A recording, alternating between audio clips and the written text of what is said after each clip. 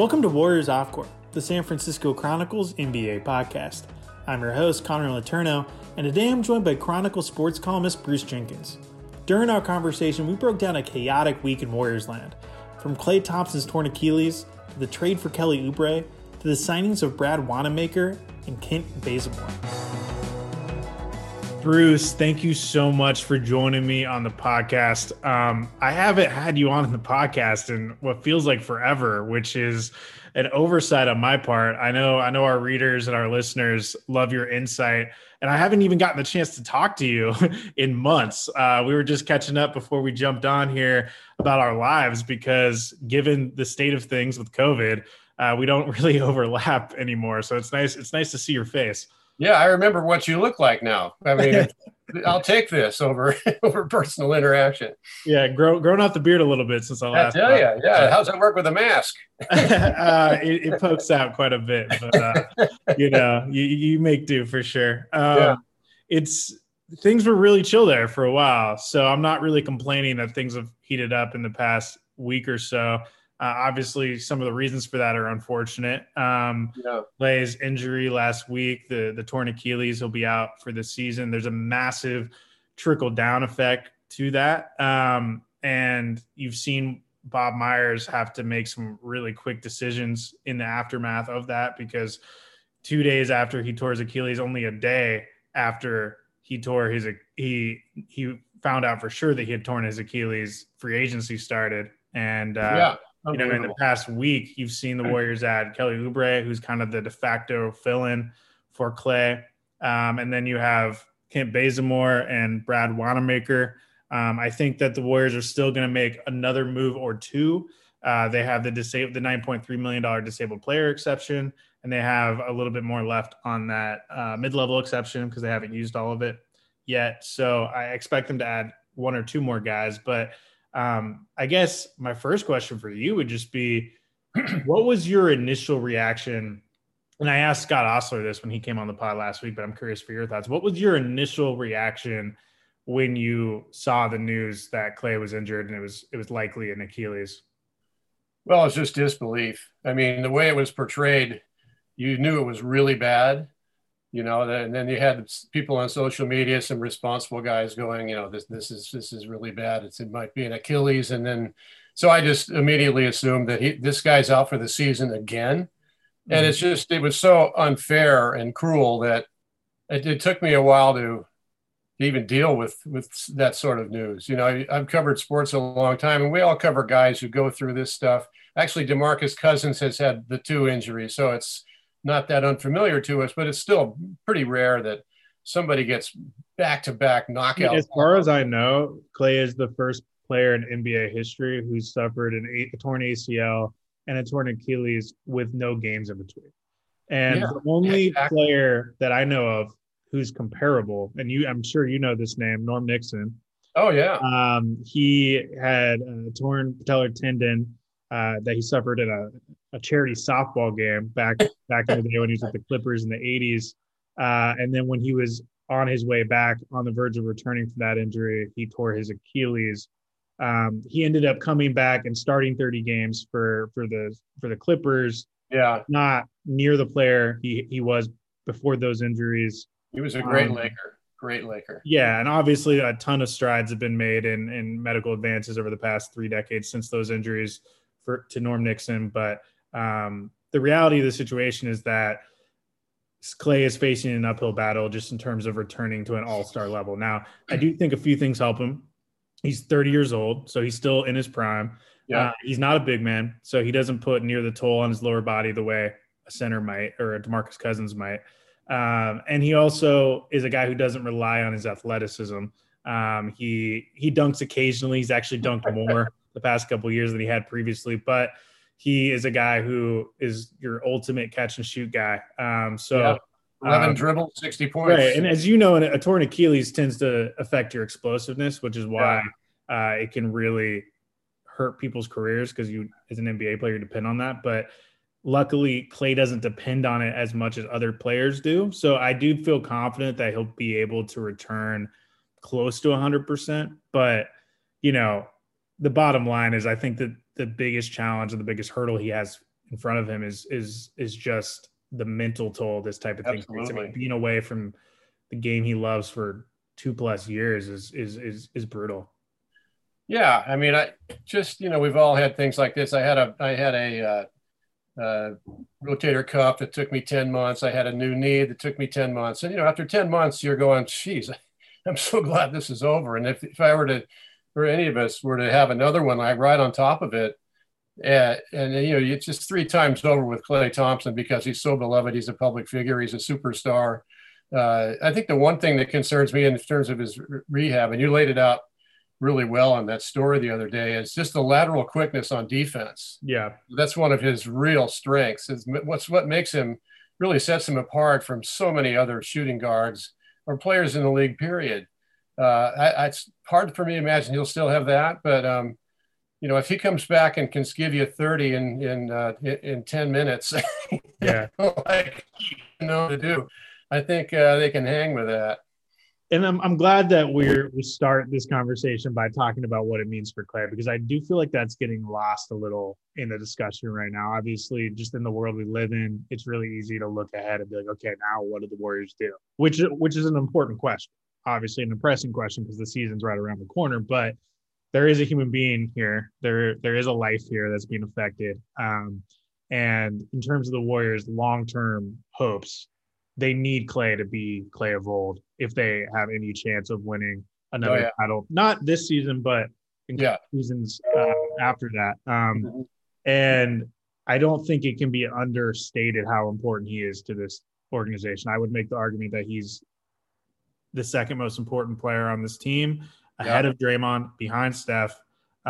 He is the glue that really holds this organization together. It's not just the fact that he's arguably the second best shooter in NBA history behind Steph. He's an all-defensive caliber defender, which became even more important when Andre Iguodala got traded. And then he, perhaps most importantly, is just the perfect temperament. His even-keeled demeanor, I think, is a perfect fit alongside the joyful Steph and the fiery Draymond. And it's just like a perfect puzzle piece. And they're replacing him now with Kelly Oubre, who's actually very Draymond-esque.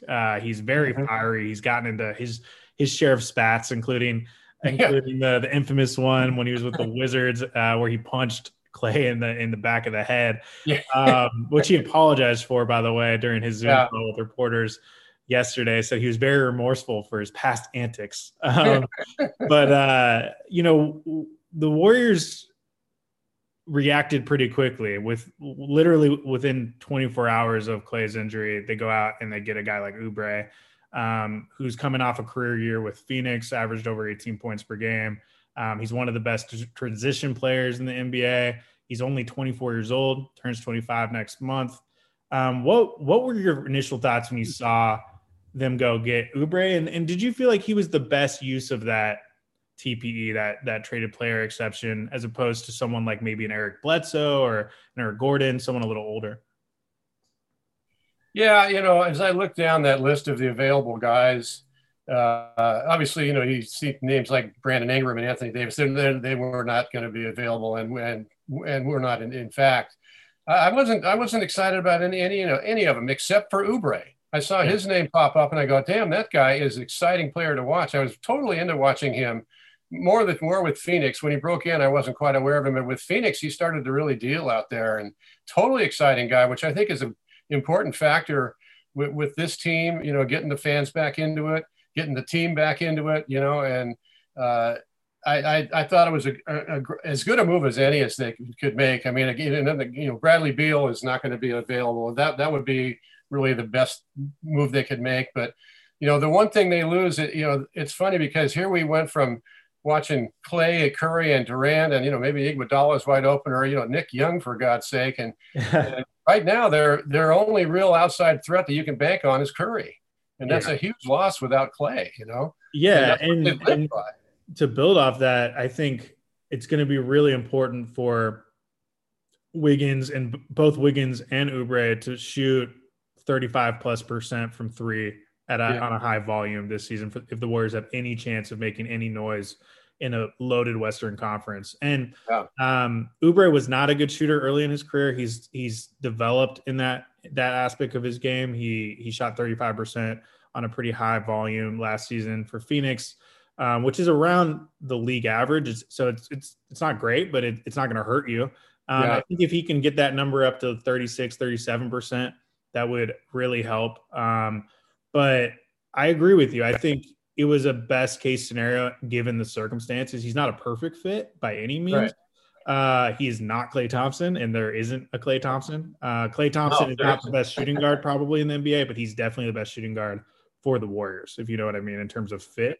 But the thing I like about Oubre is he is still 24 years old. He hasn't even hit his prime yet. He's going to get better.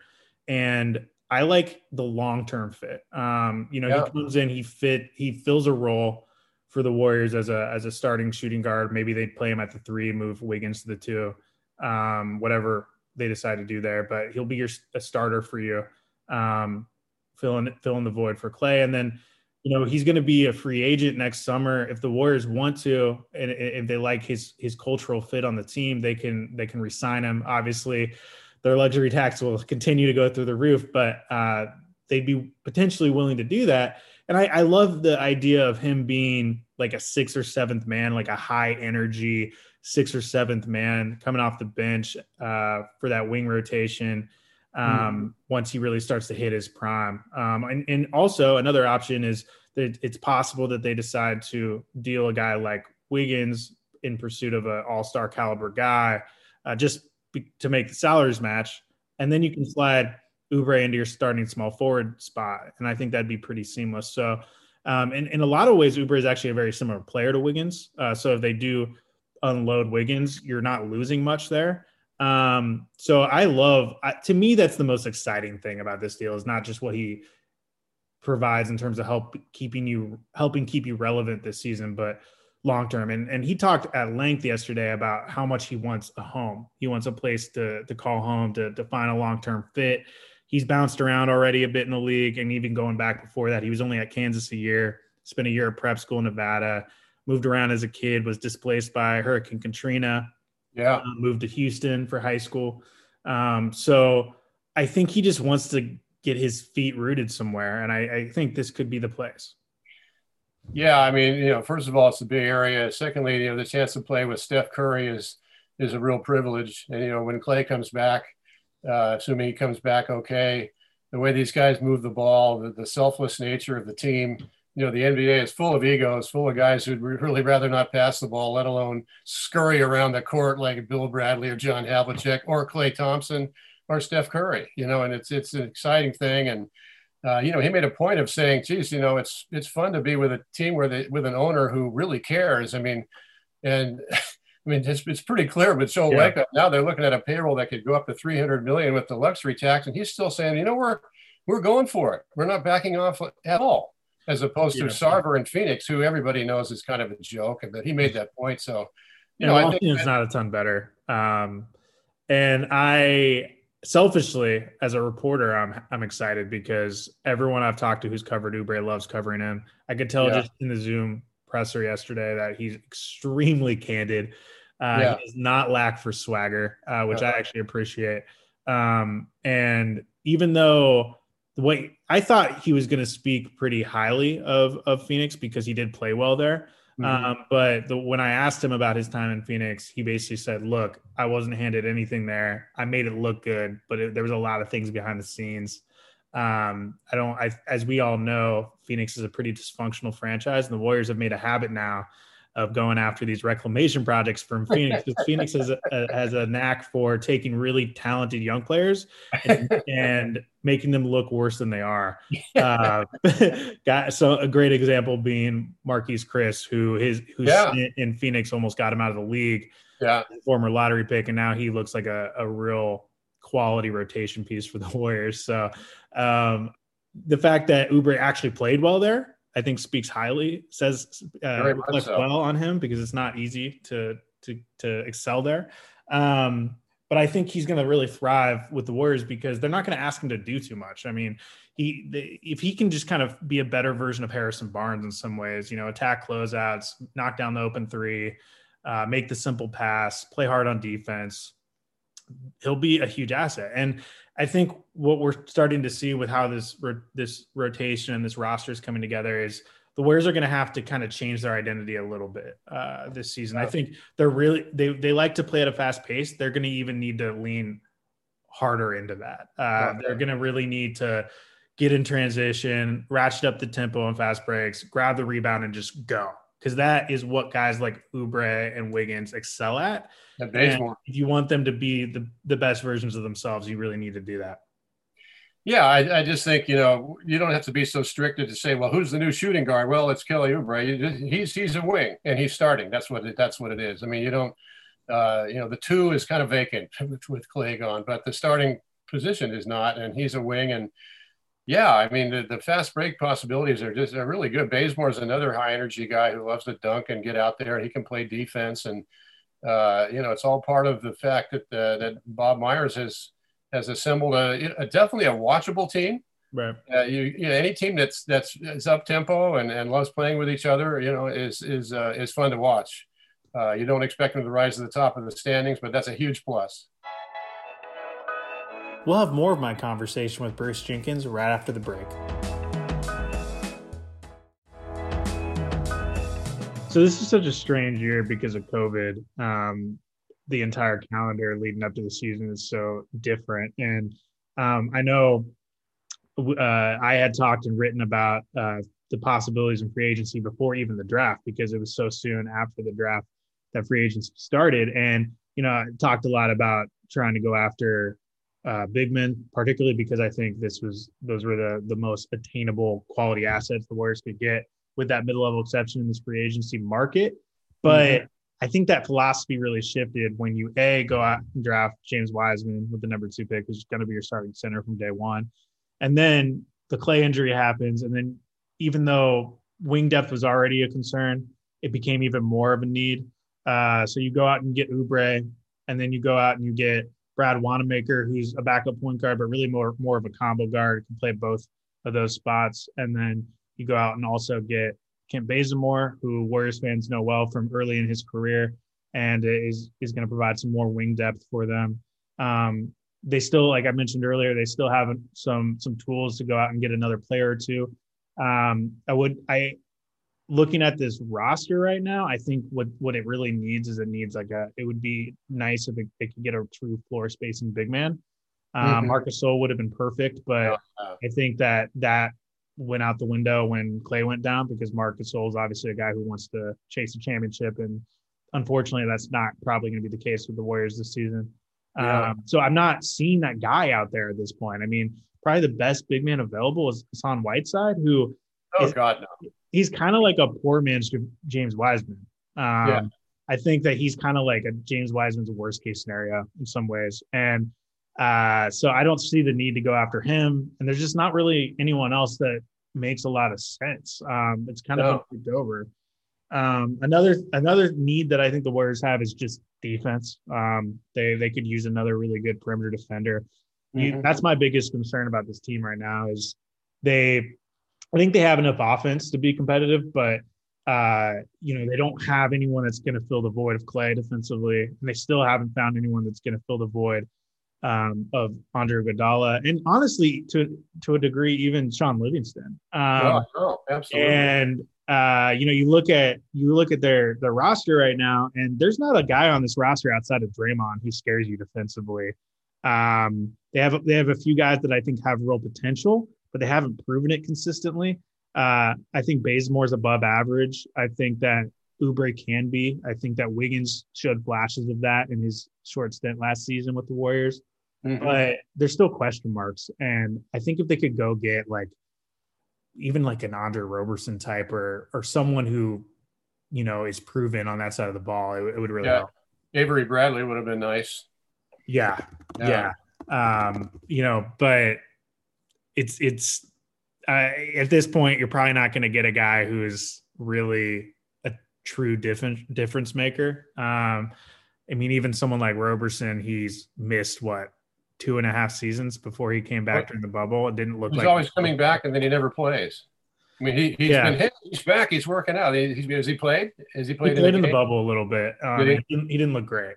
Yeah. And this is a guy who obviously provides nothing offensively. So right. he needs to be a real factor defensively to have value. So I don't know. I mean, look, I think the Warriors have done a decent job given the circumstances, but I was expecting a little bit bigger swing during free agency. And I think maybe that in retrospect, that was a little unrealistic given the fact that Thompson went down, because once Clay went down, the chances of the Warriors getting that ring chaser type, the David West type, or even the Zaza Pachulia type, who takes less than his market value to come to the Warriors went out the window, because the only reason to do that would be to win a title.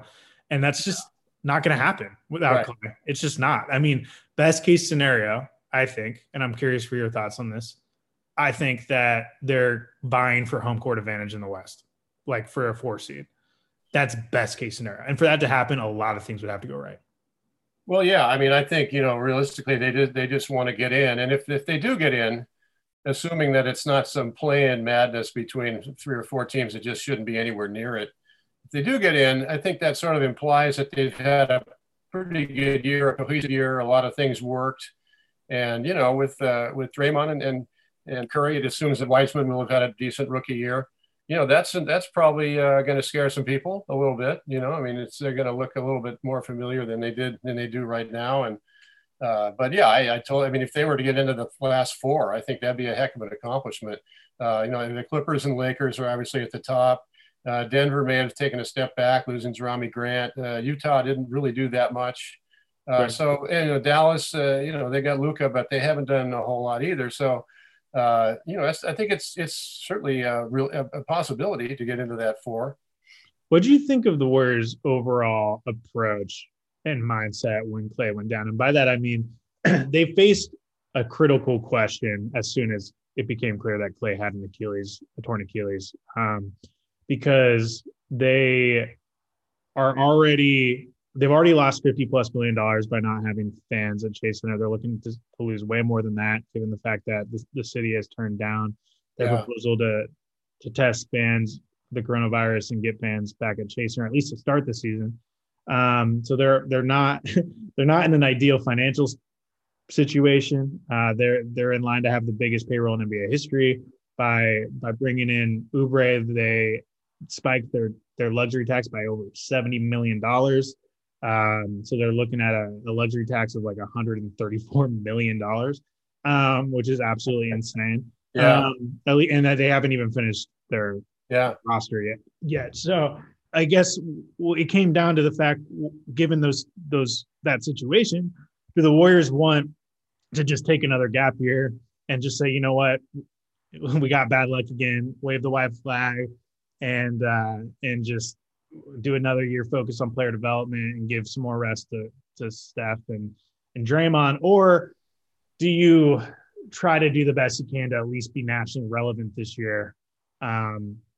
The key thing to me was, and I said this immediately after Clay's injury, they can't mortgage their future for this season. They have a couple key assets, right? Like they have the top 3 protected for Minnesota in a loaded 2021 draft. There would be a temptation, understandably, to say, you know what, screw it.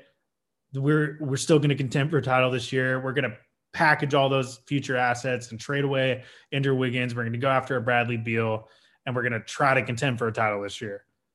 I think that would have been a horrible decision, because you still would not be guaranteed to contend for a title this season, and you're mortgaging your future and hurting your chances of winning a title down the line.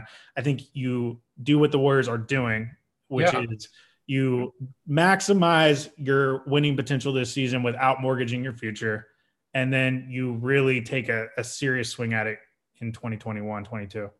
Yeah, I think they handled it just right. I mean, they had 2 first-rounders. They got rid of one, but you certainly can't get rid of both. That would be very dumb.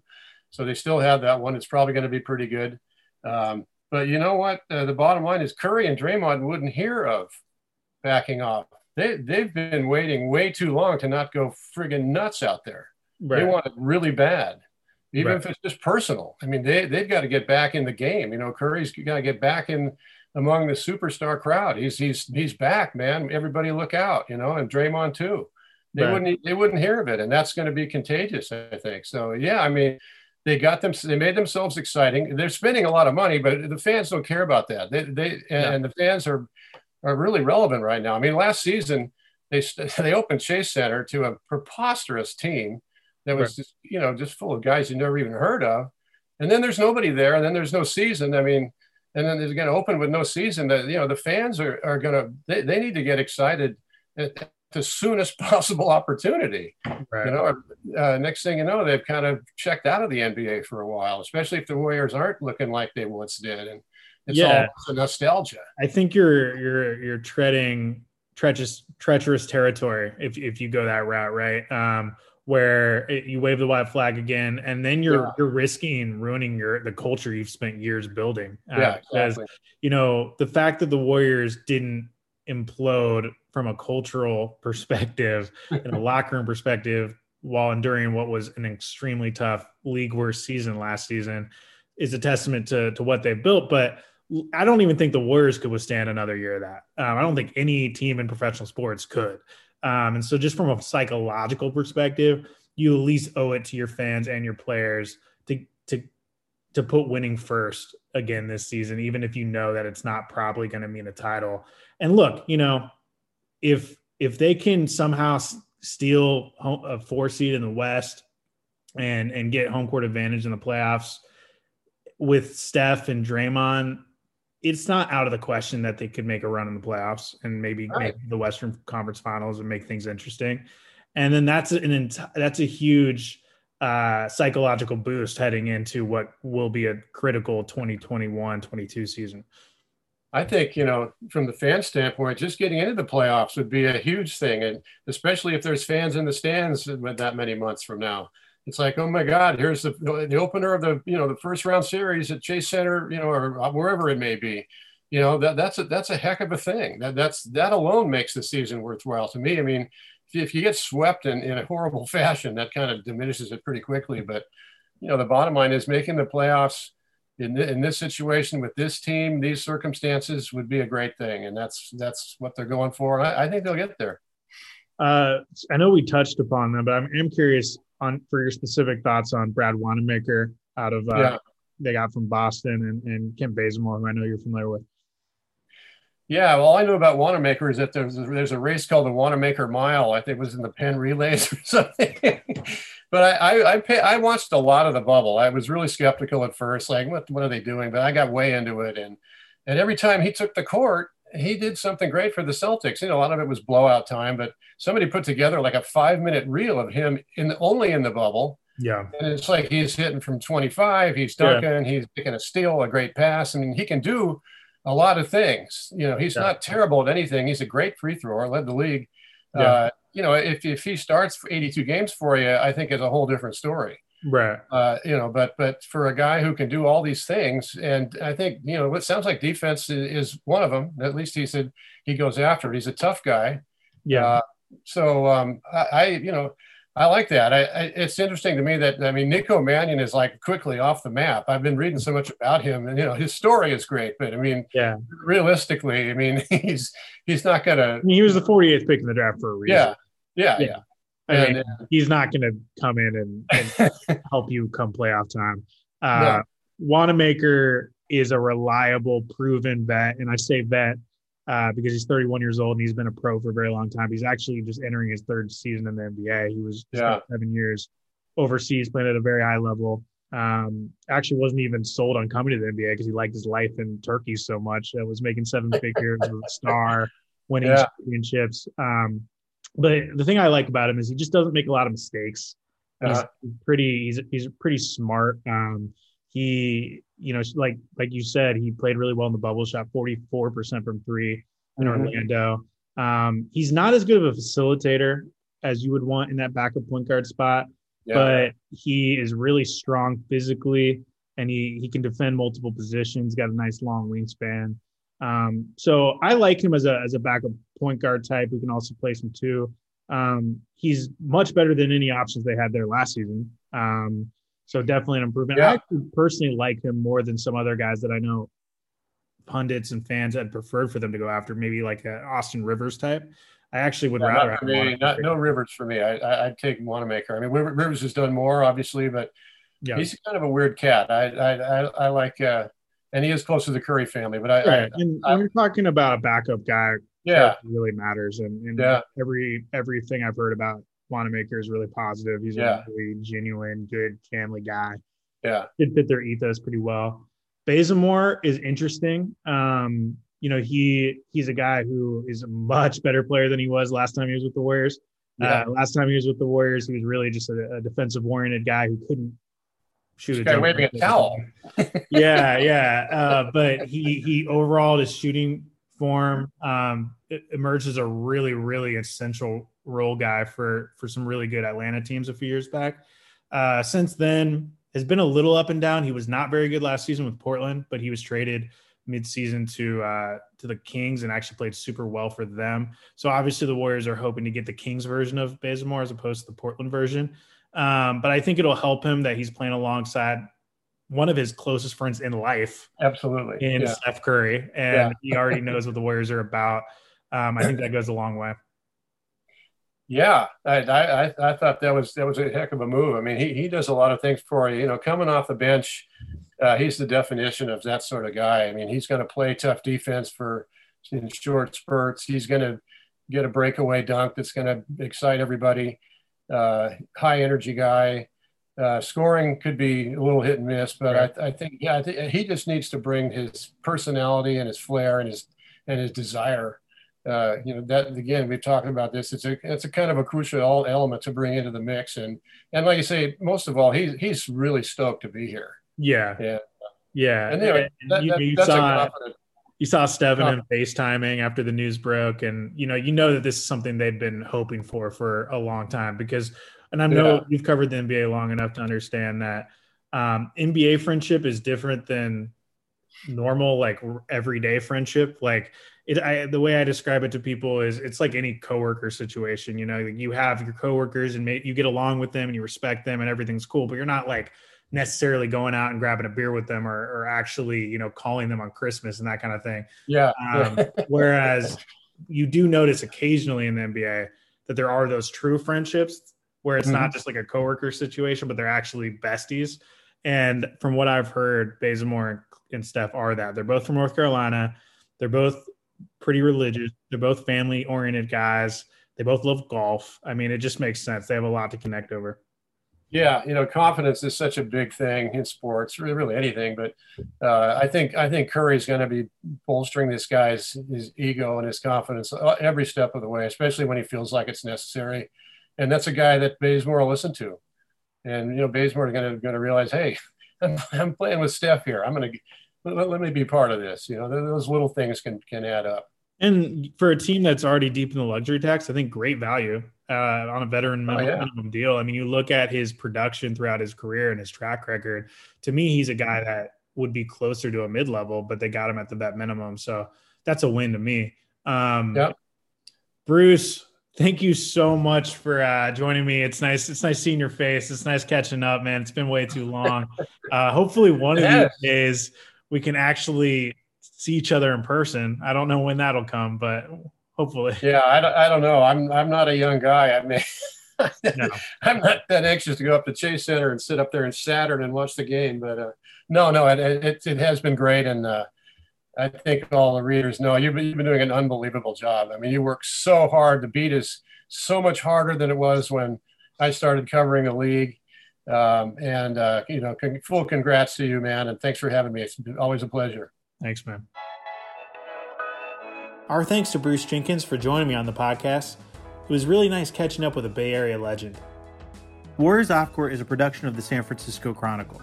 Support Warriors Off Court in the newsroom that creates it by signing up for a Chronicle membership at sfchronicle.com/pod.